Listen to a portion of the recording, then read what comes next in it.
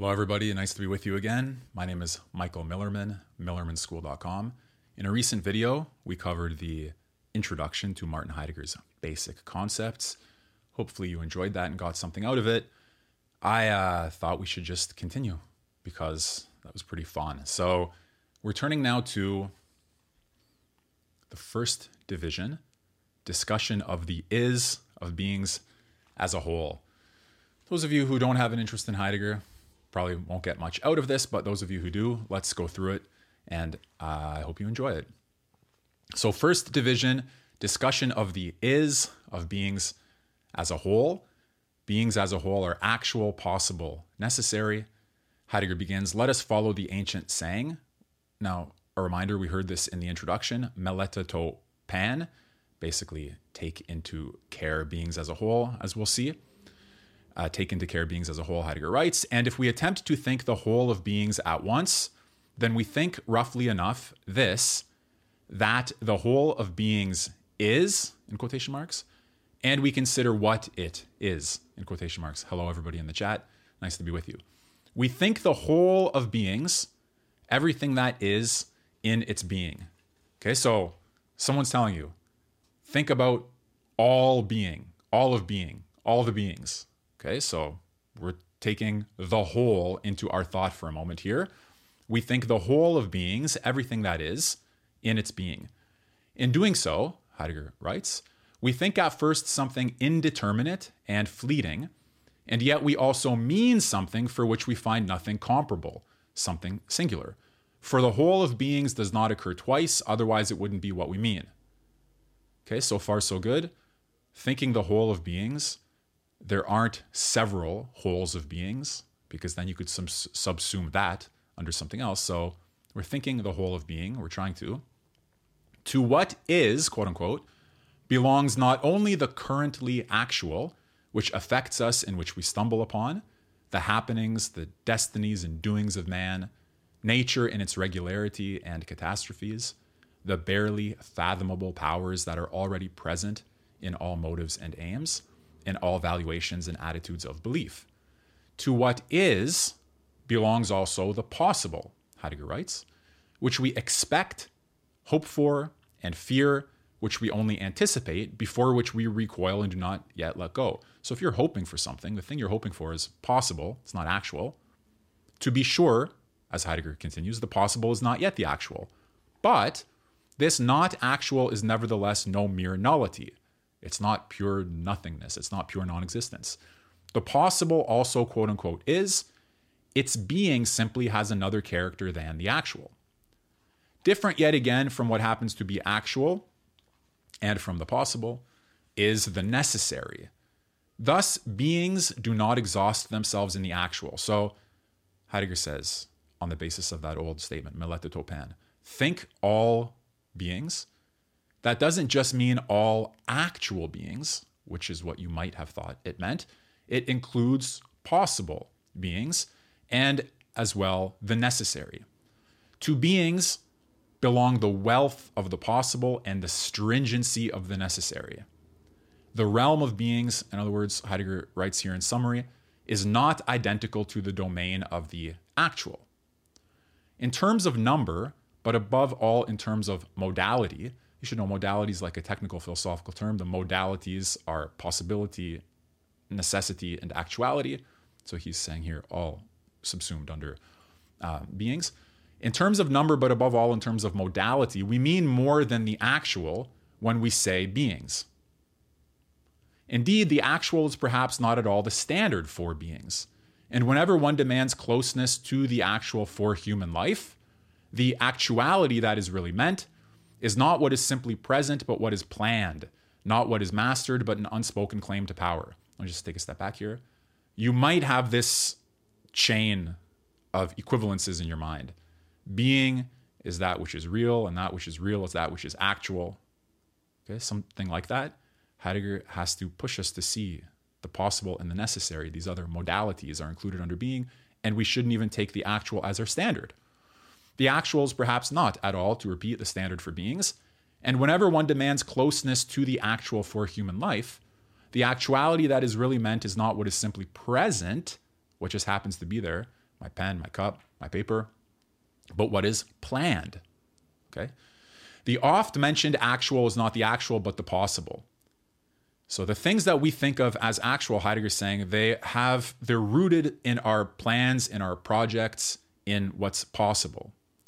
The oft mentioned actual is not the actual, but the possible. Thus, we never think beings as a whole as long as we only mean the actual. Henceforth, if we earnestly think beings as a whole, if we think their being completely, then the actuality of the actual is contained in being, but also the possibility of the possible and the necessity of the necessary. I'll finish this in a second, this first part of the first thing we're discussing, but again, to drive home the point. If I ask you, think about beings, and you're tempted to think about the actually existing things, Heidegger says you're only getting part of the picture if you don't include the possible and the necessary. It remains to be asked why precisely these three, possibility, actuality, and necessity, belong to being, whether they alone exhaust its essence. For metaphysics, in brackets ontology, it is clearly decided beforehand and without any consideration that these three types of being, also simply called the modalities, actuality, possibility, necessity, exhaust the essence of being. That a being is either actual, possible, or necessary strikes ordinary understanding as a truism.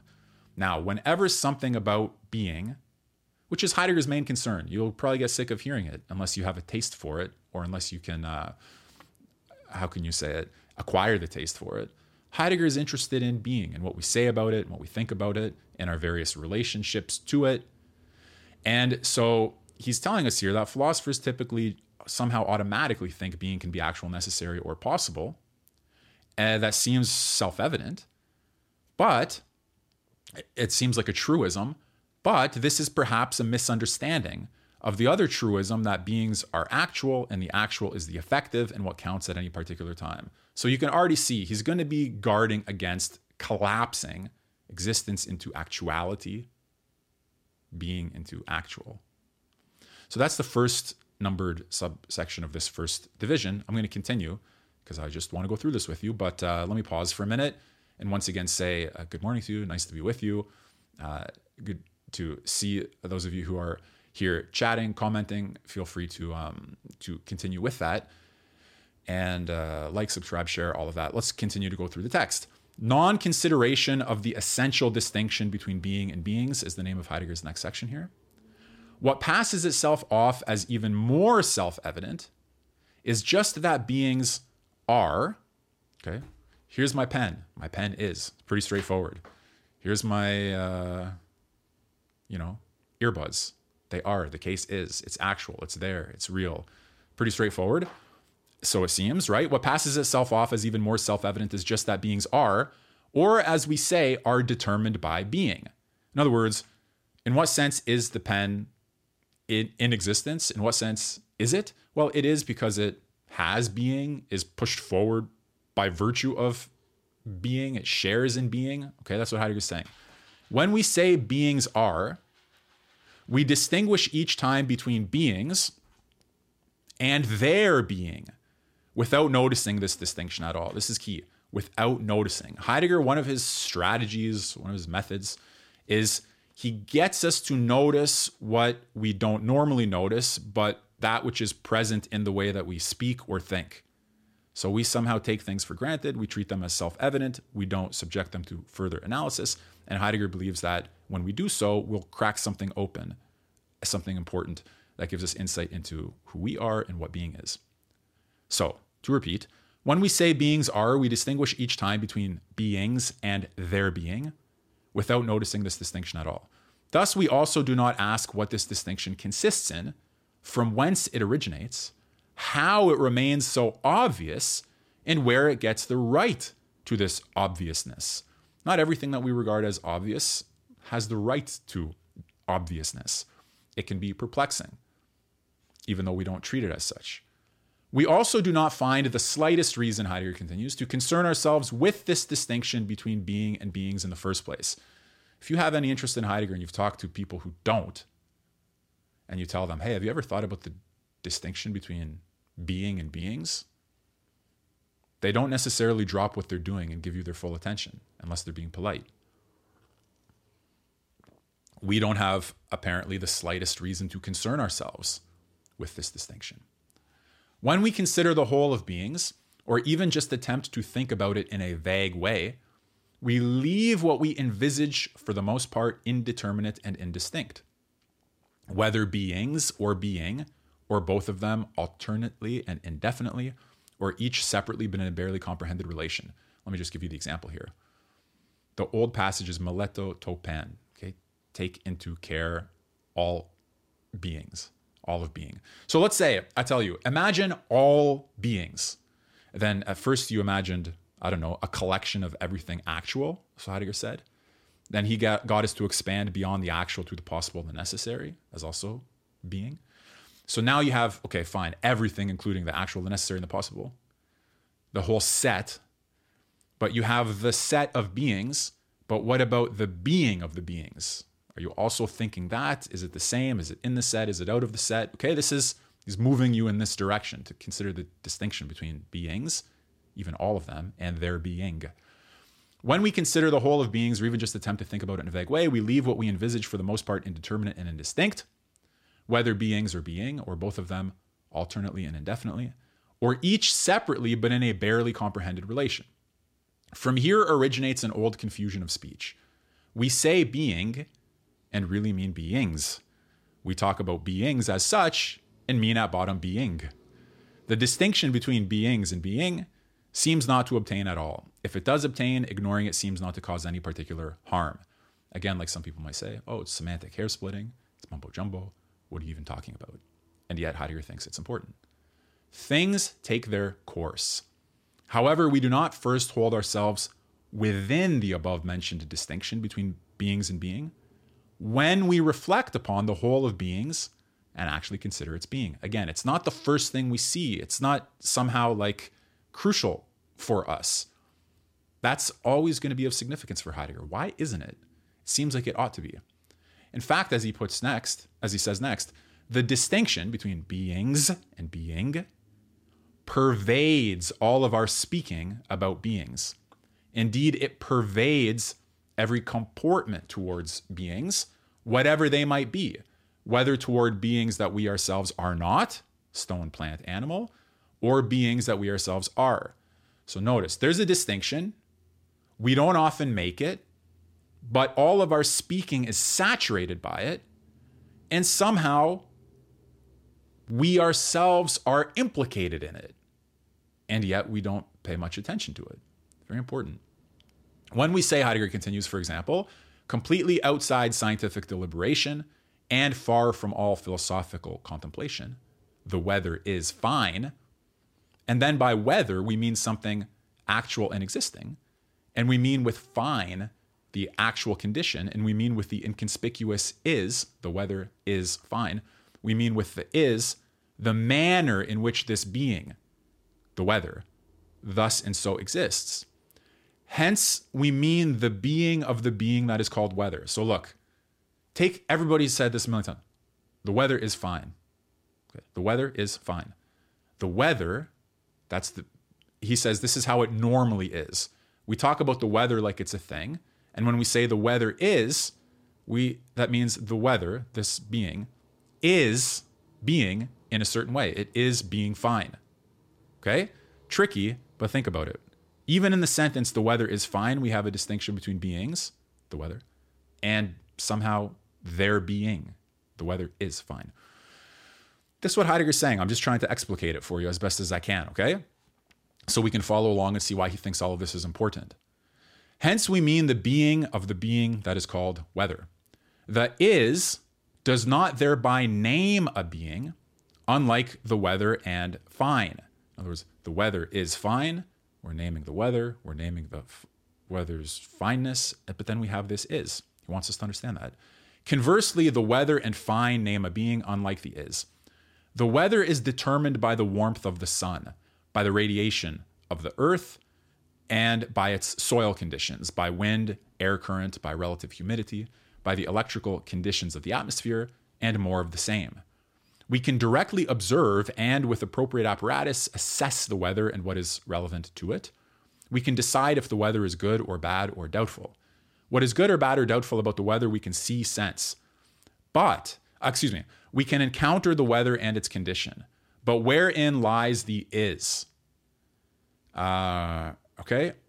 This is going to sound weird, but you have to stick with Heidegger on this. What does it mean? What does it consist in that the weather is and that it is fine? The fine weather that we can be glad about, okay, but the is? What do we make of this is? The weather is fine. You know the weather, you like the fine. What about the is? You can't measure the is in the way that you can measure the weather. What are we to make of it? We can read from the hygrometer whether the air is more or less humid, but there are no instruments, as Heidegger writes, to measure and comprehend the is of what we mean by is. I hope you guys enjoy the little Bill Clinton part of the thumbnail. Thus, we say with complete clumsiness, there are hydrometers, wind gauges, barometers that indicate how the weather is, but there are no is gauges, no instrument that could measure and take hold of the is. And yet we say the weather itself, namely, is thus and so. We always mean by this what a being is, whether it is, and the way it is. We mean the being of beings. Remember, why is Heidegger, what's he doing here? Why is he talking about all of this? He's trying to get us to see that even in our ordinary speaking, the weather is fine. There's a distinction between beings and being. There's this distinction. Whether we pay attention to it or not, it's there in our simplest statements. Okay, so even though it's there in our simplest statements, we nevertheless, as he writes, attend only to particular beings as opposed to the distinction. In the case above, we're interested only in the weather conditions, only in the weather, but not in the is. Let me say something to this. So our speaking is permeated by the difference between beings and being, but because our interest is in beings, we overlook the distinction. Our interest is not in beings, so we don't pay attention to it. To repeat, we're interested only in the weather conditions, only in the weather, but not in the is. But what if we become interested in the is? Then we start paying attention. How many times a day do we use this inconspicuous word, is? And not only in relation to the weather, but what would come of our taking care of daily business if each time, or even only one time, we were to genuinely think of the is and allow ourselves to linger over it, instead of immediately and exclusively involving ourselves with the respective beings that affect our intentions, our work, our amusements, our hopes and fears. Very clear point here, actually, if you think about it.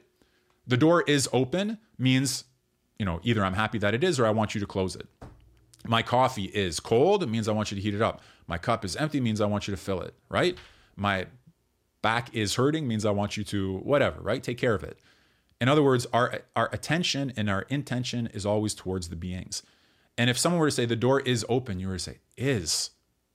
Wow. Is. How do I even comprehend that you just said is? Well, your practical daily affairs would grind to a halt there, right? And nevertheless, Heidegger wants your practical daily affairs to grind to a halt so that you can think for a little bit. We are familiar with what is, beings themselves, and we experience that they are. But the is, where in all the world are we supposed to find it? Where are we supposed to look for something like this in the first place?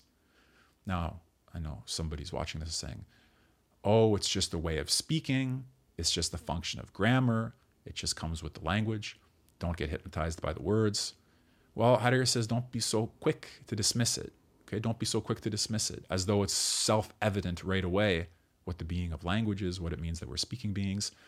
Yeah, okay, maybe fine, but don't be so quick.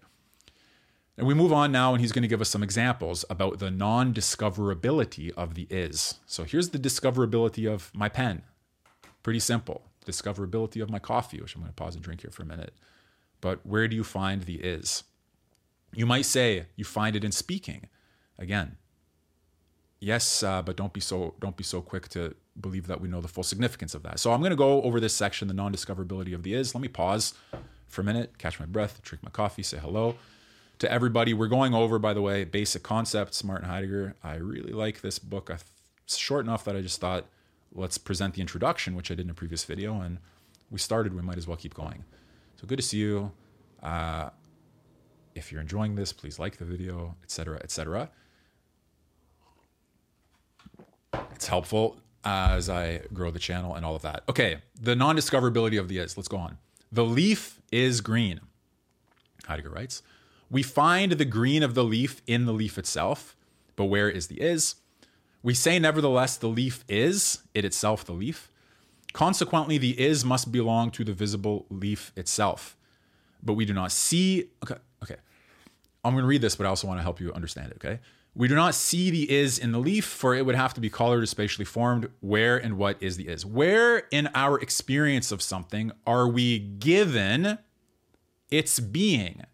You're given its shape, you're given its form, you're given its color, you're given, given in perception. It's there for you somehow.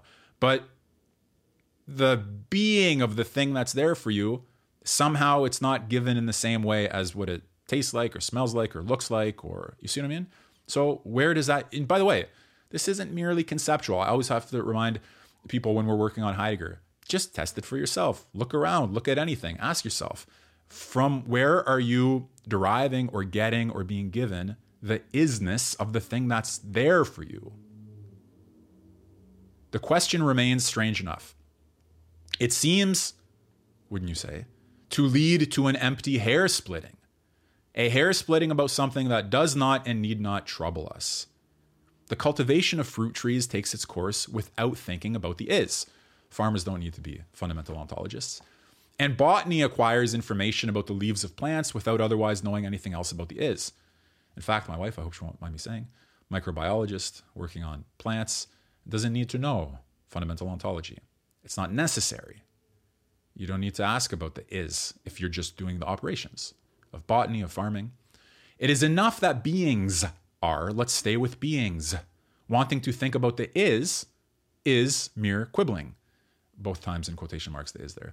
Or instead, we intentionally steer clear of a simple answer to the question as to where the is can be found. Let's stay with the last example. Heidegger writes, the leaf is green.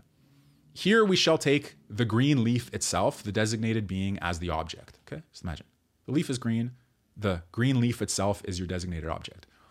Now, insofar as the is not discoverable in this object, you can't see the is under a microscope. You can't see it. It's just somehow there, that it is. The is not discoverable in the object. It must belong to, well, if it's not in the object, it must belong to the subject, in quotation marks. That means to the person who judges and asserts propositions. Each person can be regarded as a subject in relation to objects that they encounter. Object, subject. Simple enough.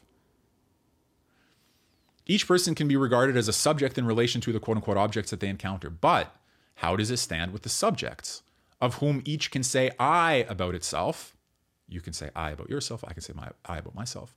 Of whom many can say we about themselves. For example, we here now on this live stream. These subjects, quote unquote, are and must also be. To say that the is in the proposition, the leaf is green, lies in the subject, is only to defer the question. For the subject is also a being, and thus the same question repeats itself. Where are we deriving the isness from, is from? Indeed, it is perhaps still more difficult to say just to what extent being belongs to the subject and belongs to it such that it would be transferred from here, so to speak, to objects. In other words, let me just, so that we don't get lost in me just reading Heidegger here, we must face the puzzle and the perplexity. Unless it strikes you as in some sense odd, it's going to be difficult to make progress in understanding Heidegger. You have to just try to have it strike you as odd that you have two cups on my table. Here's a cup, green, full of water, etc. But that it is suddenly, again, to say that it is different than to say that it's green. And if I'm not deriving the isness from the object, maybe I'm deriving it from the subject. But then Heidegger says, well, that's also not so obvious, because what does it mean that you are? And what does it mean that you're transposing being from yourself to objects in the world? In other words, stick with the puzzle. We're not at any type of answer yet, okay? In addition, he continues, when we understand the green leaf as an object, quote unquote, we grasp it immediately and only in its relation to the subject, and precisely not as an independent being that we address in the is and is green in order to articulate what pertains to the being itself. It's there for us. We have a problem. The flight from the object to the subject is in many ways a questionable way out. Okay? Again, he's just telling us what's questionable so far about how we typically think about these things. Thus, we must reach still further and take notice for the first time of what we mean by the is. So this particular way of solving the problem, we just say is not because the isness is in the cup, but because it's in us, that's not a solution. That just restates the problem. So therefore, to repeat, we must reach still further. With Heidegger, that's always the promise and the pleasure. He's going to take us further than we're used to going in understanding the constitution of this problem. We must reach still further and take notice for the first time of what we mean by the is. And we're going to do this in the next section called the unquestioned character of the is in its grammatical determination, emptiness and richness of meaning. And some of this, I think, is going to state what you guys are already thinking, like objections that you already have in mind. Heidegger's going to put into words for us here in a minute. Let me pause once more and just say very nicely to you, great to be with you. Thanks for being here. I hope that you enjoy this. You should know that there's another video I did prior to this one on the introduction to basic concepts. If you want to get acquainted with that later so that you have it from the beginning. Just going through the chat here. Once again, great to be with everybody. And let's turn now to the unquestioned character of the is in its grammatical determination, emptiness and richness of meaning. When we take the is as a word, we label it, according to grammar, as a derivation and form of the verb to be, right? Is, are, am, was, etc. We can also elevate this verb into a noun, being. We can easily take notice of this grammatically determinable derivation, right? You say, you're just talking about is, you're just talking about the word being, the verb, nominalizing it, making it being like a noun. We can easily take notice of all of that, but it contributes nothing to our understanding of what is named by the words to be, being, is, are, was, shall be, has been. Finally, we shall find out that no special assistance is needed in order to understand these words. We say, the weather is fine. We can ask whether it really is fine and whether it will last or isn't already starting to change. There can be doubt as to the characteristics of this being, the weather, but not about the is. That is to say, not about what the is means here. Nobody's going to dispute. When I say the weather is fine, we don't need to dispute what we mean by is. We just mean, look, it's hot, it's cold, it's getting better, it's getting worse. It's apparent. Also, when it becomes questionable if the weather is good or bad, and we ask, is the weather really as bad as it looks from this corner, then the is itself remains entirely unquestioned in the question. I think we can all admit that, right? A lot of this is genuinely self-evident. There's nothing questionable about the is, about what we mean by it. But now here's the issue. How is it supposed to become questionable? How do you turn the self-evidence of the is in statements like the weather is fine, the door is open, the coffee's cold? How do you turn that is into questionable? How do you motivate even the problem? For indeed, in the word is, something is thought that has no special content, no determination. The weather is fine, the window is closed, the street is dark. Here we constantly meet with the same empty meaning. The fullness and variability of beings never comes from the is and from being, but from beings themselves, weather, window, snow, bad, closed, dark. So in all of these sentences, the window is open, the weather is cold, the cat is sleeping. The richness seemingly comes from cat, open, sleeping, door. It doesn't come from is. Is just functions as a little connector, right? So it seems. To repeat, the fullness and variability of beings never comes from the is and from being, but from beings themselves, weather, window, snow, bad, closed, dark. When we say about beings that they are thus and so, open, closed, dark, etc., we might distinguish between beings and being, but in this distinction, being and the is remains continually indifferent and uniform, for it is emptiness itself. In some cases, if you have questions and I see them in the chat, I'll be able to address them, okay? Just so you know. Indeed, perhaps we fall into a trap, so to speak, and attach to a linguistic form, which many of you might think Heidegger himself does, questions that have no support in what is actual, useless hair splitting instead of investigating the actual. Okay, so Heidegger knows he's going to have critics who say, my man, this is just a grammatical sign that functions to connect these things. It's got nothing in itself beyond that. Why are you wasting your time and talents? And why are you wasting our time and talents? Obviously, that's not the last word. Suppose we say, to stay with the weather, it rains. Here the is does not present itself at all. And yet we mean that something actually is. But what is the point of all this fuss over the empty little word is? The indeterminacy and emptiness of the word is not eliminated by putting a noun in place of the is and pronouncing the name being. At best, it is even increased. It could appear that something important is concealed in what is named by the noun being, something important, and in this case especially profound, even though the title being nevertheless remains just a name tag for emptiness. And yet, behind the uniformity and emptiness of the word is a scarcely considered richness conceals itself.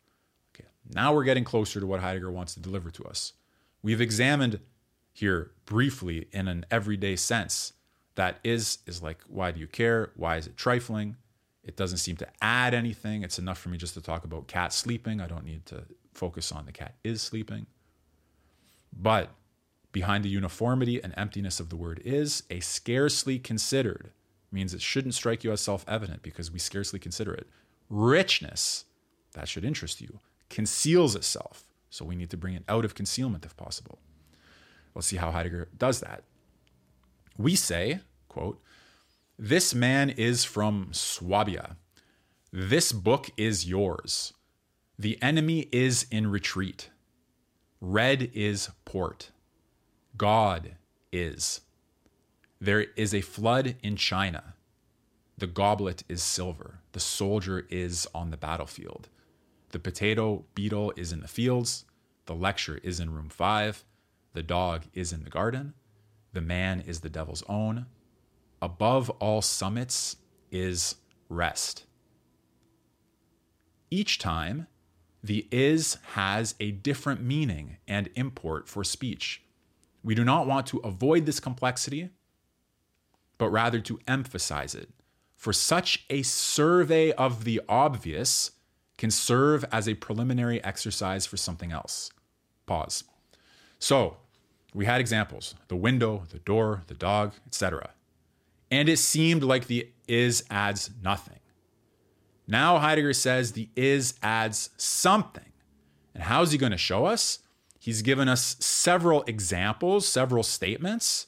And in a moment, he's going to go over those statements and show how the is differs in each case and contributes something in each case. That's going to be a correction or a refutation. Let's go with correction of our earlier view that the is adds nothing. So in a moment, we're now going to have Heidegger go over each of those statements. There's a flood in China, the goblet is silver, and explain how the is functions differently in each of them.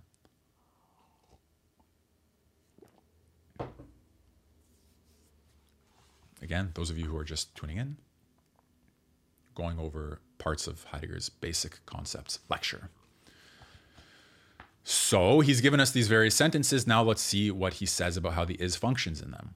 The man is from Swabia says he originates from there. The book is yours says it belongs to you. The enemy is in retreat means he has begun to withdraw. Red is port means the red color is a sign for. God is supposed to mean God exists. He's actually there. There's a flood in China means there something prevails, spreads, and results in destruction. The goblet is silver means, according to its material characteristics, it consists of ... The soldier is on the battlefield would say he engages the enemy.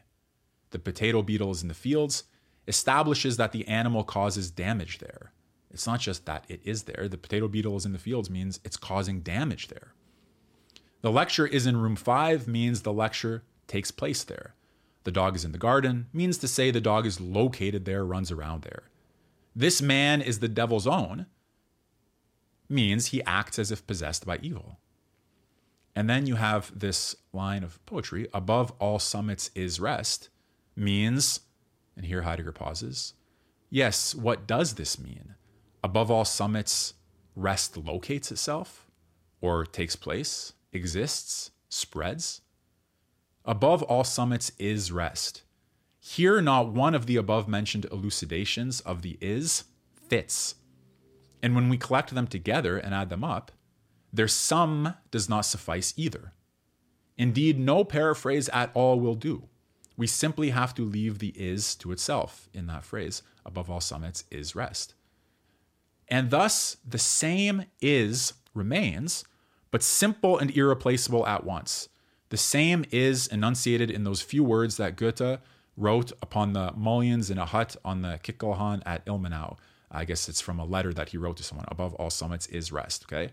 A line of Goethe. How strange that in response to Goethe's word, above all summits is rest, we vacillate over an attempted elucidation of the familiar is and hesitate to give any elucidation at all, so that we come to give up completely and say only the same words over and again. Above all summits is rest. So we started with the apparent emptiness of the is. The door is open. The weather is fine. Then we saw the differentiation in these various sentences, like the soldier is on the battlefield, the book is yours. And then we come to a sentence or a phrase, above all summits is rest, where you can't even offer a paraphrase. All you can do is just say it again. Above all summits is rest. We forego an elucidation of the is, not because its understanding could be too complicated, too difficult, even hopeless, but because here the is, always in quotation marks, is said as if for the first and only time. It can't be paraphrased to say something else. This is something so unique and simple that we don't have to do anything on our part to be addressed by it. Hence the intelligibility, quotation marks, okay, the intelligibility of the is that precludes all elucidation, the intelligibility that has perhaps a completely different mode than the familiarity in which the is otherwise occurs to us constantly unthought in everyday discourse. Let me now elaborate. Heidegger is putting his fingers on the fact that sometimes this word is, which again seems like useless hair splitting, like some sort of grammatical game, mental masturbation, some people say, in other words, trifling, it actually reaches us with different modes of intelligibility. And the fact that we are always operating within the distinction between beings and being, and the fact that the is can strike us in different modes of intelligibility, makes us think there could be something there, which is why he's going through this exercise. There could be something there about where we stand and how the world is for us and all of that. So, separately from the way it is in our everyday discourse, when it is constantly unthought. All the same, the simple is of Goethe's poem holds itself far away from the mere indeterminacy and emptiness that we indeed easily master. So we had the one version of the is, which is this just empty, indeterminate connector type thing. But that's not the way it is here when he says, above all summits is rest. Heidegger's trying to get us to see. Here, on the contrary, and despite its intelligibility, we are not at all equal to the address of this word, but are admitted into something inexhaustible, called forth into something that we can't master. Above all summits is rest. In this is speaks the uniqueness of a gathered wealth, not the emptiness of the indeterminate, but the fullness of the overdetermined prevents an immediate delimitation and interpretation of the is. If we can't grasp it, it's not because there's nothing there. It's because it's like trying to grasp the ocean in a cup. The insignificant word is thus begins to shine brightly. This is the goal, in some sense, of Heidegger's lecture, is to get this automatically indeterminate, empty, seemingly nothing word to shine brightly for us. The insignificant word is thus begins to shine brightly, and the hasty judgment about the insignificance of the is starts to waver. We now recognize the wealth of what the is has to say, because we just saw it can say many different things, including up to the unsayable. Okay, above all summits is rest. Something, it can point beyond itself in such a profound way. We now recognize the wealth of what the is has to say and is capable of saying, only in different respects from the complexity of the enumerated propositions. The soldier is on the battlefield, etc. If we attempt to transfer the meaning of the is from any one of the above cited propositions to the others, we immediately fail. So it can't be transposed in all of its uses. It's distinct and meaningful in these different ways. Thus, the emptiness and uniformity of the is, which was our starting point, sort of the belief or the hunch that it's empty and uniform, shows itself, upon analysis, to be a clumsy pretense that clings to the sameness of the sounds. The door is open, the dog is sleeping. If I always hear the word is, it must always mean the same thing. No, that's a clumsy pretense that clings to the sameness of the sounds and the written characters. But how then, Heidegger continues, is the alleged wealth supposed to lie in the is itself? So it's not uniform, it's not flat, it's not empty, it's wealthy, it's differentiated. But how? How is the alleged wealth supposed to lie in the is itself? The word is, taken by itself, remains helpless and poor in meaning. Why it is so with the is, indeed why it must be so, is also easy to see. The complexity of the meanings of the is has its intelligible ground in the fact, as you can see, I think, that a different being is represented each time in the above cited propositions. The man from Swabia, the book, the enemy, the color red, God, the flood, the goblet, the soldier, the potato beetle, the lecture, the dog, the evil man. And finally, in Goethe's poem, what? Rest. Remember, above all summits is rest. Excuse me, rest is, right? Above all summits. Don't want to mess up the order there. Above all summits is rest. Okay, so the soldier's in the field. The soldier's one of the beings that we're talking about. But what about rest? Is rest represented there and something about it ascertained that it is present above all summits? You see what I mean? When Heidegger says, when Heidegger quoting Goethe says, above all summits is rest, to say that rest is different than saying that a dog is. Is rest one of the beings? Here again, we hesitate over the interpretation. And that is no wonder, since the propositions cited above are prosaic, quote unquote, observations and declarations. The light is on, the door is open. While in the last example, above all summits is rest, precisely a poetic proposition was brought forward. In poetic propositions, if they may be called propositions at all, things do not lie on the surface as much as they do in familiar everyday discourse. The poetic is the exception. The rule and the ordinary are not to be gathered from it, and that means that whatever can be discerned of the is commonly and in general. So in other words, it should not strike us as strange that it's harder to make sense of the role of the is in Goethe's sentence because there it's used poetically, or it's in a poetic assertion. Therefore, Heidegger continues, we may hope to ascend to the level of higher poetic expression and to be able to attempt its clarification only when the meaning of the is first clarified satisfactorily in the common assertive proposition. So before we leap to the poetic significance, we have to know how it functions in the ordinary significance. Thus, it is perhaps just as well that we do not allow ourselves to be prematurely confused by the poetic example that was merely tacked on to the end of the propositional sequence. The previously cited propositions suffice, then, to demonstrate that the is derives its meaning each time from the being that is respectively represented, addressed and articulated in the proposition. The soldier is on the front, the dog is sleeping, okay, the book is mine. Only thus can it fill the emptiness that is otherwise and indeed characteristically inherent in it from case to case and present itself in the appearance of a fulfilled word. So we went from the emptiness of the is to its multifold richness through those various examples. But then we ask, where does it get its wealth and richness from?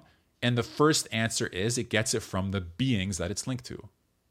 The richness, it's not flat, empty, and indeterminate. It's variegated, but the variation comes from the variability of the beings. True, Goethe's line casts some doubt on that because we don't know how it functions there, but because that's a poetic assertion, we can sort of put it off to the side for a moment. That's where Heidegger is so far in his exposition. So once again, going over more of this basic concepts lecture, because why not? It's a nice opportunity to discuss Heidegger with you. I hope you're getting something out of it.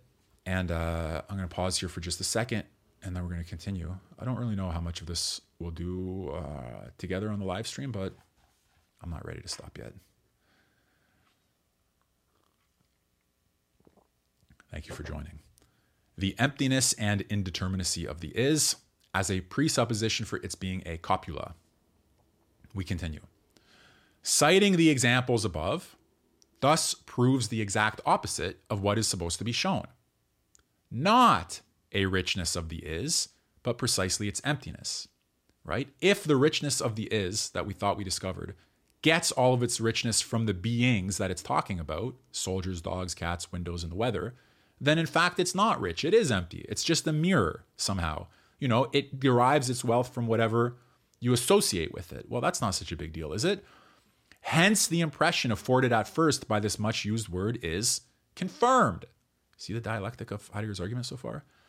I.e., that of an indeterminate and not further determinable word, which is the essential mode of this word.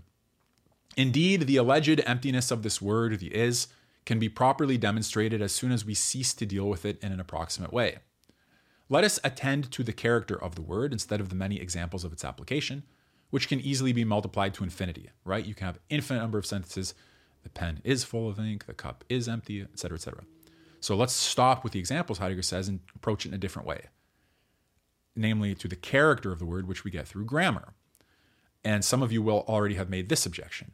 According to grammar, the is has the task of connecting the subject with the predicate. The is therefore called the link or copula. Okay, by the way, even though Heidegger has discussed this issue, there are many people who read him and still say, oh yeah, Heidegger just doesn't know that is a grammatical, copula. My friends, he's discussing that right now. He's going to tell us right now why, in his view, that's not an adequate objection to his considerations here. The connecting remains dependent on what is supposed to be connected when we use the is as a copula. The car is red. And the mode of the bond is determined by the mode of what is supposed to come into connection. Thing, car, color, red. That the is has the character of the copula, connector, linker, shows clearly enough the extent to which its meaning must be characterized by emptiness and indeterminacy. For only thus can the is suffice for the various uses that are constantly demanded of it in discourse. Is could only link car, color, person, activity, X, Y, if it was itself indeterminate and empty. That gives it the flexibility to operate as a copula, Heidegger's saying. He's stating this, and then he's going to overcome the objection. For only thus can is suffice for the various uses that are constantly demanded of it in discourse. The is remains not only actually an empty word, but due to its essence as a connecting word, copula, linker, it may not be loaded down beforehand with any particular meaning. Its own meaning must therefore be totally empty, right? Couldn't use it to connect X and Y if it already colored the connection by virtue of some characteristic that itself it brought to the equation. Okay, let me just show you where we are. We're now going into this next highlighted section. Being is as the general, the universal. I know this is obscure. I know this is opaque. I know this is difficult, but I believe very strongly that it's comprehensible. Heidegger is not deliberately obscurantist. He gives us very clear access to these issues if only we have the patience to work through them. And I enjoy talking about it with you. So being is as the general, the universal. Let's see here. The uniformity of the is, therefore, cannot be passed off as a mere appearance. It distinguishes this word and thus indicates that the noun being, derived from its infinitive to be, also only signifies perhaps indispensable but fundamentally empty representation. I see in the comments my philosophy lectures are a bit dry and lack the passion of my geopolitical readings. The uniformity is won by turning our view from beings and their respective determinations and retaining only the empty universal. So you've seen the back and forth, right? It's empty. Then we had the examples. It's full. Its fullness is derived from the objects, but that only shows you that it's a copula. That only shows you that it's empty.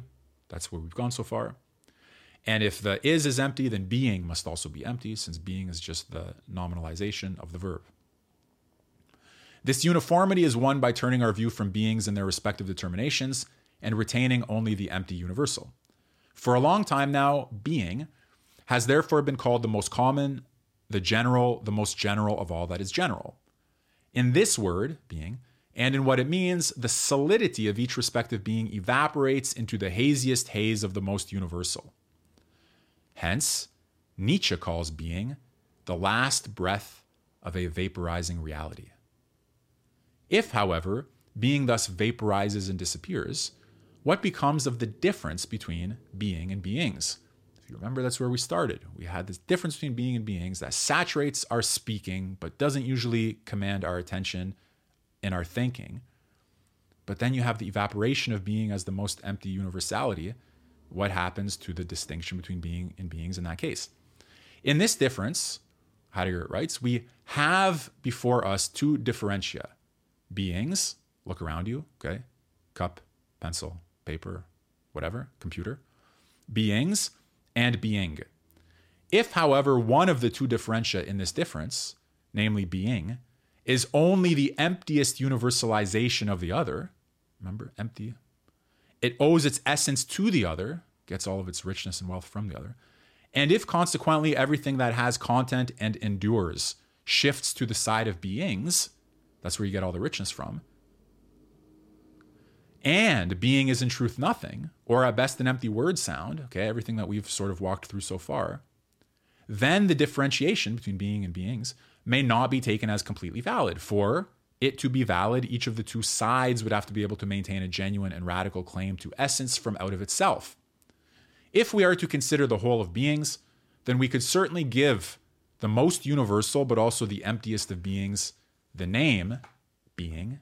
I'll walk you through this if you're not following, don't worry. But we fall at once into error when, fooled by the naming and establishing of the name being, we chase after a so-called being itself instead of considering only beings. Indeed, we do not simply fall once more into error, but into the mere emptiness of the purely null, right? Oh, this is word games. This is, you're just being tricked. You're being hypnotized into thinking that being is something, whereas it's just this empty word, this empty connector. Okay, that's falling not only into error, but into the mere emptiness of the purely null. You're not even talking about anything. Where inquiry no longer finds any support, where there's nothing to be in error about. Okay, Heidegger is very clear about how this might seem to people and why it might seem that way. That he's talking about nothing, hair splitting, emptiness, okay? If we want to follow the saying, the old Greek saying, meleta to pan, which we're doing. Meleta, take into care, to pan, the whole. Pan, like panopticon, the everything. That's what Heidegger is gradually working us through here. If we want to follow the saying meleta to pan, we would do well to avoid the phantom of an abstract concept named by the word being. Let me pause here for a minute and again just recapitulate and walk you through what he's said. I think it's helpful to do these little recapitulations. He also does them. We have this phrase, take into care or consideration, beings as a whole, pan. We saw beings as a whole doesn't just mean the actually existing things, because it includes actual, necessary, and possible. That was our first expansion. We expanded the set of beings beyond the actual to include the possible and the necessary. Then we said, well, in all of our experiences of beings, it seems like two things come together: the being and its being. Okay, somehow this ontological difference between beings and being. So we had to kind of include that as well if we're taking everything into consideration. But then we had the question, when we put being into our set, when we have this difference between being and beings, is being really anything, or are we just talking about nothing? Is this empty, indeterminate word that we're just slapping on as a copula to connect things? But really, it's not adding anything to the picture. It has no richness, no wealth, no substantiality. It puts nothing on the table. Therefore, even though we thought we needed to have this distinction between beings and being, even though we thought that it permeated our language and could be insightful if we turn our attention towards it, it seems like we could just as easily take it away since it's not adding anything. It's not doing anything. It's total empty formality, so to speak. Abstract concept. That's where we've landed so far. Now, Heidegger continues. The solution of healthy common sense, acting and affecting among beings, instead of empty thinking about being. And then in parentheses, workers and soldiers. In other words, don't just be a hair-splitting philosopher dealing with your empty, abstract concepts, oblivious of the way that language operates, hypnotized into believing that being is something, and wasting all of our time with it. Go be active effective, fight, work, workers and soldiers, acting and affecting among beings instead of empty thinking about being. Continuing. But an alert sense for the actual and a healthy instinct for realities, quote unquote, do not need such far-ranging reflections. These are already abstract enough, and additionally, they attempt to demonstrate the emptiness and groundlessness of the abstract. A forthright man experiences the whole of beings not through dislocations of empty thinking about being, like we've been doing and following Heidegger, but only by acting and affecting among beings. Of course, not every random activity guarantees a coalescence with the actual, and thus the concrete, in distinction from the abstract. So if you're not going to be like the abstract hair-splitting philosophers, you want to be on the side of actuality. Well, what kind of activities are going to put you in touch with actuality, reality, and the concrete? Well, here Heidegger continues expressing this position. For this, participation in the inner law of the age is needed. But where this participation occurs, there awakens a heightened knowledge, which is delivered over to something necessary, and that means indispensable for it. Therein lies an authentic concept of being free and freedom articulated by Nietzsche, with reference here to Twilight of the Idols. But who would deny that active participation in the actual takes place in various levels of knowing and acting, and must do so completely for an age in which the will to power alone everywhere determines the fundamental characteristic of acting and even rules over the most apparently opposed standpoints, so that nothing more remains of the previous world. In other words, we live in an era in which beings and the whole is determined as will to power, where you need actuality, effectiveness, doing something, willing, gaining, dominating, or being dominated, oppressing or being oppressed, affecting or being affected. Okay, not just hair-splitting conceptual operations. And who would deny that in this age of the will to power, active participation is really the name of the game here? Who would deny that all human planning and affecting displays in particular clarity the character of a great game in which no individual, nor even everyone together, can muster the stakes at risk in this world play, quote unquote? Who could wonder that in such a time, our time or Heidegger's time, when the world as we have known it is coming out of joint, the thought arises that now only the love of danger and adventure can be the way man secures the actual for himself. So in rejecting the hair-splitting, abstract conceptualizing of the philosophical and seeking instead the actual, Heidegger says, who could doubt that in our time the way you seek the actual is through love of danger and adventure? You have examples, by the way, of this. I don't have to name names. There are high-profile, well-known figures that you can think about today who embody the view that you must reject the conceptual, embrace the actual, and that the road to the actual is love of danger and quote-unquote adventure. Nietzsche says, every higher man feels himself to be an adventurer. In any case, it becomes clear that all interpretations of humanity and its determination, issuing from previous explanations of the world, lag behind what is. We're in the age where what's real is what's disclosed to the adventurer. In the meantime, it has been decided that the worker and the soldier completely determine the face of the actual, all political systems in the narrow sense notwithstanding. These names are not meant here as names for a social class or profession. So it's not talking about the profession of the worker, the social class, or the profession of the soldier. They indicate in a unique fusion the type of humanity taken as measure by the present world convulsion for its fulfillment that gives direction and foundation to one's relation to beings. The names worker and soldier are thus metaphysical titles and names, metaphysical titles, and name that form of the human fulfillment of the being of beings now become manifest, which Nietzsche presciently grasped as the will to power. If the world is will to power, the world is disclosed by workers and soldiers as metaphysical types. This emerging formation of humanity, and by the way, workers and soldiers, therefore, as those who are seeking the actual, and they were doing so through act, effect, adventure, okay, love of danger, not hair splitting, not contemplation, not abstract thinking about the is. Remember, Heidegger's given us in the dialectic of his argument, we've snapped from a consideration with the meaning of being to the embrace of the actual through the soldier and the worker, as a function of Nietzsche's penetrating insight into the world as will to power.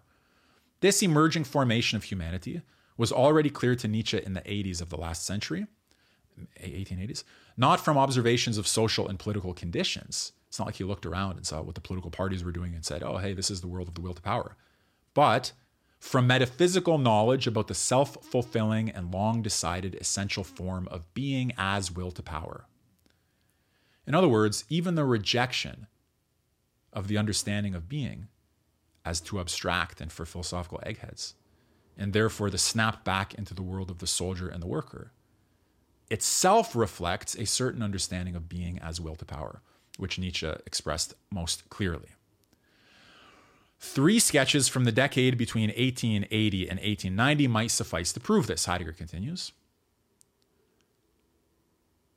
We must forego a more exact interpretation here. Interesting comment that Heidegger's words feel like a robotic computer. I've got the exact opposite. They're the kind of words that undo our robotic computation when it comes to thinking about being. But again, it takes something, I think, to get onto his wavelength. I do what I can in my comments to try to open that up, but maybe not always so effectively. In 1882, Nietzsche writes in The Will to Power, "The workers shall live one day as the bourgeoisie do now, but above them, distinguished by their freedom from wants, the higher caste, thus poorer and simpler, but in possession of power." In 1885-86, Nietzsche writes in The Will to Power, "Modern socialism wants to create the secular counterpart to Jesuitism, everyone a perfect instrument, but the purpose, the wherefore, has not yet been found." In November 1887, March 1888, Nietzsche writes in The Will to Power, "From the future of the worker, workers should feel to learn like soldiers, an honorarium and income but no pay, no relation between payment and achievement, but to place the individual, each according to his kind, so that he can achieve the highest that lies within his realm." In these sketches, Heidegger continues, by Nietzsche, the names worker, soldier, and socialism are already titles for the leading representatives of the main forms in which the will to power will be enacted. In other words, Heidegger's view is that Nietzsche foresaw that we're entering a configuration of the world in which worker, soldier, and socialism are how being is disclosed, how being is configured, namely as actual. Workers and soldiers, therefore, Heidegger continues, open the gates to the actual. At the same time, they execute a transformation of human production in its basic structure of what formerly was called culture. The latter, according to previous notions, is an instrument of cultural politics. We're entering something here because Heidegger has reflections on culture and cultural politics that I think are very relevant for the way we think about the quote-unquote culture war, for example. But let's not get too sidetracked. Culture only exists insofar as it is plugged into the operations that secure a basis for a form of domination. Let me just say something about this for those of you who saw the first live stream on the introductory part of this book, when Heidegger said we want to have a return to the Greek inception, we need to think about the Greek origin of our history and of our future. And remember, he said, we don't want to return to it as like a cultural artifact. We're not treating the Greeks as like a museum piece or a nice statue that you could put by your pool or whatever the case is. We're trying to enter into what's essential. Well, in a different way, when you're not entering into what's essential, you can treat in Heidegger, culture is kind of like a bad word because culture means this calculating approach that's used for utilitarian purposes as opposed to a breakthrough into the realm of the essential. So here, culture and cultural politics is the same thing, right? Imagine, I'll give you a very vulgar example that may or may not map on, but imagine I'm like using my Bible for cultural politics. I've never even read it. I can just use it in, like a, whatever, right? Like a rake or like a broom or like a fly swatter. It becomes, I'm using it for my cultural politics, but I may not have any breakthrough to the essential meaning or understanding, or piety or faith or law or revelation. Okay, cultural politics. Culture only exists insofar as it's plugged into the operations that secure a basis for a form of domination. If the world is will to power, culture is an instrument for domination. I'm getting into this. Okay, I hope you guys are enjoying this. That we use the term plug in to name this connection, an expression from machine technology and machine utilization, is like an automatic proof of the actuality that find words here. In other words, that finds word here. Heidegger's saying, the world as will to power is a machine world of domination, actuality, effectiveness, okay, the instruments grinding along, and culture becomes, again, very much like plug in, okay? The idea of getting plugged into something is from the language of machine utilization, machine technology, and it shows you that machine thinking has permeated our way of being in the world. Workers and soldiers remain obviously conventional names that nevertheless can signify roughly and in outline the humanity now arising upon the earth. In other words, it's not a humanity of poets and philosophers. It's not a humanity of the holy and the priests. It's a humanity of workers and soldiers, Heidegger is saying, okay, as types, the human type that matches the age.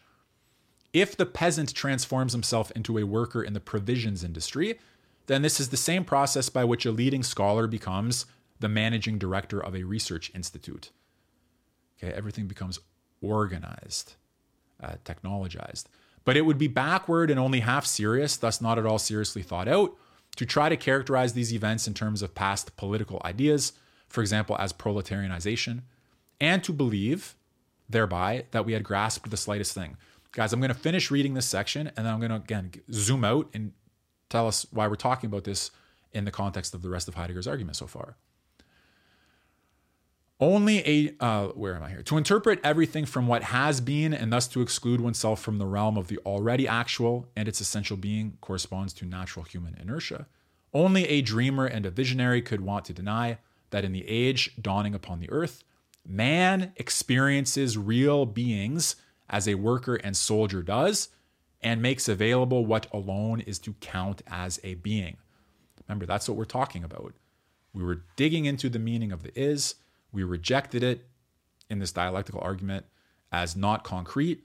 And we see that in the age that Heidegger is writing about, what's concrete, if you take what exists as what's concrete is a function here of all of this, the worker, the soldier, the mechanical, machine utilization, and so on.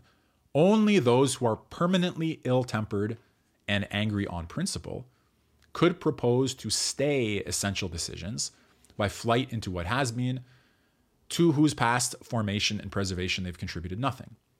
Yet genuine participation in the law of the age, remember Heidegger has this sense that our age is characterized by a certain way of configuring the meaning of being. Nietzsche put his finger on it when he configured the meaning of being as will to power. Something like that, roughly, okay? Yet genuine participation in the law of the age is also essentially other than the comportment that exhausts itself in advocating optimism. For mere optimism is only a concealed pessimism, a pessimism that avoids itself. In this age of the convulsion of the entire world, pessimism and optimism remain in the same way powerless for what is necessary. The sobriety of knowing and reflection upon what is are necessary above all. However, this sobriety includes recognizing the truth under which the history of the age stands, the truth that we live in the age of the will to power. Sobriety also includes asking, by the way, no optimism about it, no pessimism about it. We live in the age of the world of power. Sobriety also includes asking whether the uniqueness of this world age demands of Dasein, of you understood in your openness to being, you understood in your existence, okay, the existential rootedness of man. Sobriety includes asking whether the uniqueness of this world age demands of Dasein and originality for which having intellectual interests and attending to so-called cultural concerns in addition to the life of action do not suffice. In other words, you can't just go to conferences, you can't just discuss the latest news.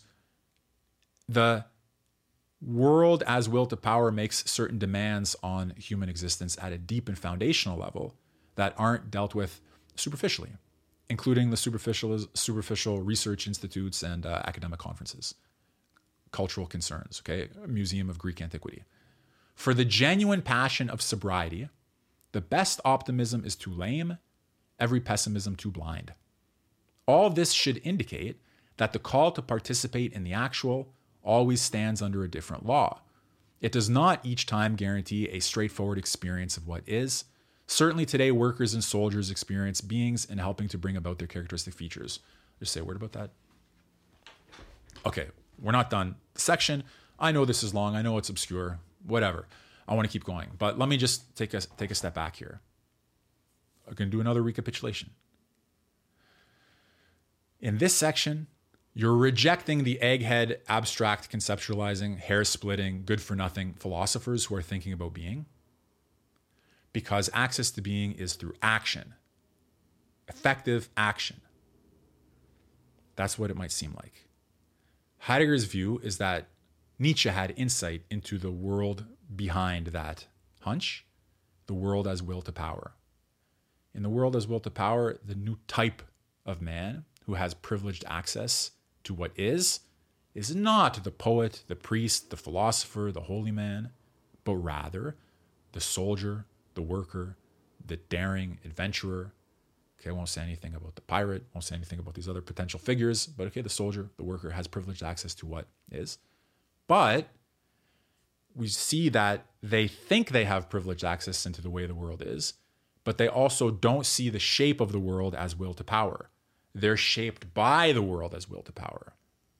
So there's something missing even from the actuality of the soldier and the worker, something actual that they're not seeing in their action and daring and adventure, namely the shape of the age as will to power, which seemingly is disclosed only to the hair-splitting, egghead, abstract, over-conceptualizing philosopher. All right. Hopefully that was a bit of a clarification. So let me just see where we stand, because this is taking some time, but let's do... Well, we're one section away from Heidegger's recapitulation. So let's just do this section and then figure out what's next. I might stop. Where are we at here? Hour and something. By the way, if you're enjoying this or other content on the channel, please like, subscribe, share, etc. Renouncing being, dealing with beings. Do workers and soldiers, Heidegger continues, in virtue of this experience, also know the being of beings? Well, we just saw and just said that they don't, because they don't know the world as will to power. No. Yet perhaps they no longer need to know it. Perhaps the being of beings has never been experienced by those who directly shape, produce, and represent beings. Perhaps being was always brought to knowledge merely by the way, like something apparently superfluous. You don't need ontology to be effective in the world. You could found a country, you could conquer a country, you could destroy a country, you could found a business, you could do all of this stuff without ontology. So they don't know it, and they don't need to know it, maybe. If it were so, then within the realm of historical humanity, besides the boundless complexity and fullness of beings, this superfluity being would still reveal itself. Then it would remain to ask whether this superfluity is also the gift of a surplus and a wealth, or whether it always remains useless, the poverty of an emptiness, the emptiness that already announced itself to us distinctly enough in the connecting word is. In other words, you have the actual, you have the effective, you have the soldiers, you have the warriors, but you also have being, and now we have this question, is being, after all, this empty nothingness, this sort of adds nothing? Or is this something added like a gift, added like it has enriched everything that we can say about beings and everything that we can do with beings? Without noticing it, we are again considering the difference between beings and being. We don't know. That difference is always there for us, and we're trying to figure out, does being add something or not? Perhaps being cannot be so conveniently shoved aside, as the discussion of the copula seems to have succeeded in doing. Even when it is established, I'm going to go out on a limb here, this is not precise, okay, but you can chase nature out the door with a pitchfork and nevertheless it returns. Okay, you can chase being out the door with a pitchfork, thinking that you've rejected it as empty, as indeterminate, as a copula, as linguistic hypnosis, as this or that. Nevertheless, it returns. It's there. We have to think it through. Even when it is established that man knows nothing of being in all his experiences and dealings with beings, I have my cup, I have my paper, I have my computer, I have my camera, I have my microphone. I don't have being. So even when it is established that man knows nothing of being in all his experiences and dealings with beings, indeed that he needs to know nothing of being, you can operate perfectly fine without ever having thought about ontology, apparently, then it is still by no means decided whether what he experiences before all beings, experiences differently and more originarily than any particular being, is what we call being. The remark that the word is means only an empty representation of something indeterminate and is not further determinable can no longer suffice to decide what being is apart from beings. So you sort of see the pattern. We're always left with the question. There's always something that remains that hasn't been pushed aside. We've tried to push it aside, hasn't worked. We've tried to answer it. The answers have been insufficient. Meanwhile, we've only given voice to the undeniable fact, Heidegger continues, that the immediate experience of beings holds beings secure and therein finds contentment.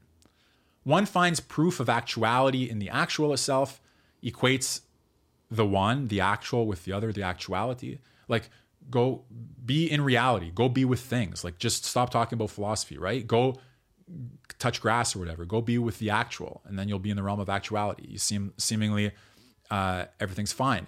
In one case, one concedes the proper essence to actuality. It is the role of capturing the universal representation of the most universal. So what is being? What does it mean to say that anything is? It means to say that it's actual. But we already saw at the beginning of this whole section, actuality, possibility, necessity, there's more to the story. So he's given us leeway here. We have to take advantage of it. He's given us some slack. We have to pull the rope. Okay, where are we here? One is content with beings, aren't we? And renounces being so decisively that one does not allow this renunciation to count as such, as a renunciation, as something lost, but declares it to be a gain. Declares it to be a gain. In renouncing the empty talk of being, we seemingly have gained reality. The advantage from now on of not being disturbed by the abstract in dealing with beings. Okay, and now Heidegger asks, where does this remarkable contentment come from? Why are we content? Why do we believe we've gained when we reject being as abstract? We believe we've rejected the abstract, and in doing so have gained the real, the actual, the here and now, the present, that which truly concerns us. And yet we seemingly have chopped off something that permeates our speaking and our thinking and our comportment, whether we pay attention to it or not. Where does this remarkable contentment come from? The contentment of the rejection of the seemingly abstract. Perhaps this complacency about the experience and cultivation of beings stems from the fact that man in the midst of beings, are you not in the midst of beings? Look around you, right? You're man in the midst of beings. So perhaps this complacency about the experience and cultivation of beings stems from the fact that man in the midst of beings thinks only about what he needs. Remember the introduction, what we need and what we can do without. Why should he need a discussion of the meaning of the word is? Great question. I've been asked that many times by people that I discuss Heidegger with. Why do I need a discussion about the meaning of the word is? Why can't I just change the tire, or fix, what I'm saying? Do something actually effective here and now. Indeed, Heidegger concedes or says it is of no use. Discussions about the is in the proposition therefore also remain useless, even if it should turn out that we're not dealing with mere words and mere verbal meanings. This reflection is devoted to something superfluous and perhaps even to an excess. You don't need to know the meaning of being in the sense that you need to satisfy some need. For this reason alone, we do not prematurely cast aside discussions of the is in the proposition. Perhaps something essential conceals itself here, especially if everything essential occurs, despite all that is non-essential. Everything decisive is despite the ordinary, for the ordinary and usual recognizes and wants only its own kind. Okay, you guys see here, right? We're not just dealing with the actual and the effective, we're going beyond it. Why are we going beyond it? Because, as we saw from the introduction, we're sort of being called forth. Something is compelling to us. We're starting to see a perplexity. We recognize that this word is in all of the things that we say, that it has a certain sort of richness. And some people will be turned off by that. they'll get lost in this discussion. Other people will be attracted by that, and they'll get pulled beyond the realm of need into the realm of what we can do without, into the realm, as it were, of the essential. Perhaps Heidegger says here in the last paragraph of this section, the previous discussion of the is, where the is understood as the copula, was only an ordinary discussion made ordinary by our long being accustomed to thinking of so-called grammar as appropriate for imparting authoritative information about language and the word. Like, oh, I want to know about language. I turn to the authoritative study of language. I turn to grammar. And maybe that's what people think they're doing when they answer what is being and why should I care about it as saying it's copula and it links nouns and whatever. Perhaps the ordinary, though, must first be shaken so that we receive a first sense of the superfluous. Okay, Heidegger knows what it's like for us normally, but perhaps that ordinary attitude must first be shaken so that we can receive a first sense of the superfluous, of that which we can do without, of the essential, as described in the earlier lecture on the introduction. Thus, forsaking the beaten path of former opinion, which says being is just this copula, and we can treat it in grammar, we wish to take up anew, once again returning to the question, the discussion of the is and being. So Heidegger has taken us on this little circuitous journey, this path. He's moved us through the emptiness of the is. He's looked at these various sentences. He's seen the richness. He said the richness derives from the beings. And if so, then it really is just a copula. And if it's just a copula, then it actually is empty. And if it's empty, we can reject it. And if we reject it, we've gotten rid of the abstract. Therefore, we can dial into the concrete. And the way you dial into the concrete is through working and fighting, through the soldier, through the man who matches the world as will to power. But the man who matches the world as will to power doesn't necessarily see the world as will to power. So we have the question of being back on the table. We see grammar couldn't answer it. Our ordinary reflections didn't get far enough. And therefore, to repeat, we wish to take up anew the discussion of the is and being. Heidegger is going to take us further into the origins of this question, deeper into the constitution of this question, okay? Away from our ordinary stupor, or whatever it happens to be. So what comes next in the book, just to show you, and Heidegger does this often in his lectures, is a recapitulation. A recapitulation is a restatement of the arguments that he's made so far, of the reflections that he's given us, the meditations and considerations. And sometimes they add something, sometimes they don't. We've been doing some recapitulations along the way. I don't think I'm going to read this out. Let me just take a quick glance at it here. I think pretty much we've accomplished the recapitulation ourselves. Not so badly. Let's just see how he ends this particular section.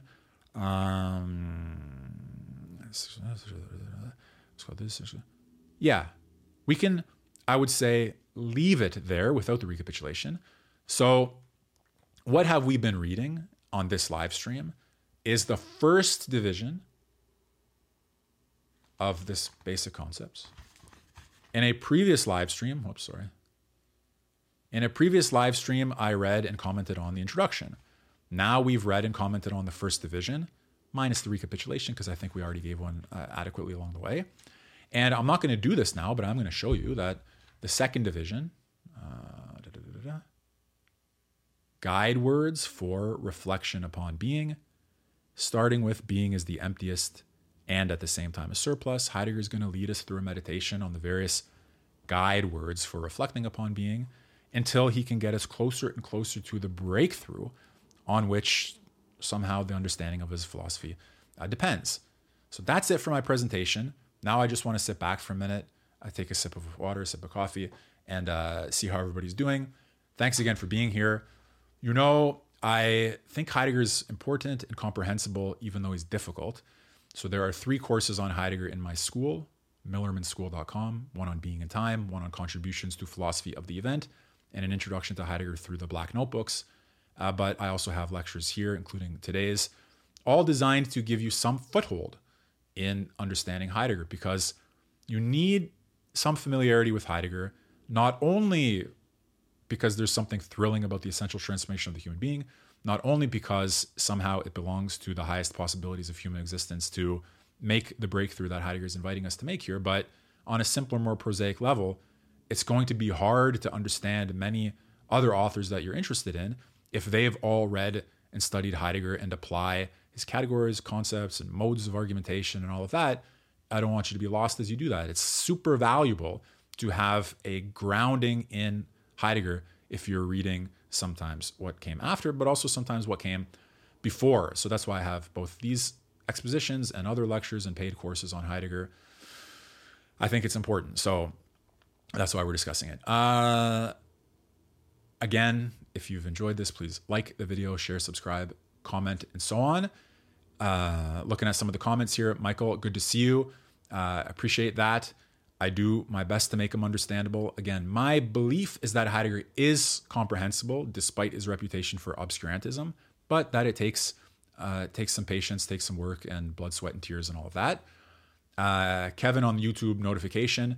I'm sorry to hear that they didn't send it. I do these live streams more or less spontaneously, to tell you the truth. So I scheduled it for about 2 minutes after I got the idea of doing it. Maybe there's just a delay in my streaming program as well for the notifications coming out. I don't know. Michael writes here, what Heidegger book? Oh, I guess I could just put the comments. Boom. Look at that. There we go. That's something, right? What Heidegger book would I tell people who want to get acquainted with Heidegger to read? He's not the easiest to comprehend. I read a lot of secondary literature on Heidegger when I was working on my dissertation, which came out as the book called The Beginning with Heidegger. And some of it I found to be pretty helpful. Like, I think there was a Cambridge companion to Being in Time, where the first chapter is a summary statement, compressed and condensed, of Being in Time. That was pretty good. There's a book that I like by Michael Gillespie called Heidegger, Hegel, and the Ground of History, or Hegel, Heidegger, and the Ground of History. There's a guy named Richard Polt, who I think writes well about Heidegger, and there are some other people like that who write well about him, and they don't always agree with one another when they make sense of him and all of that.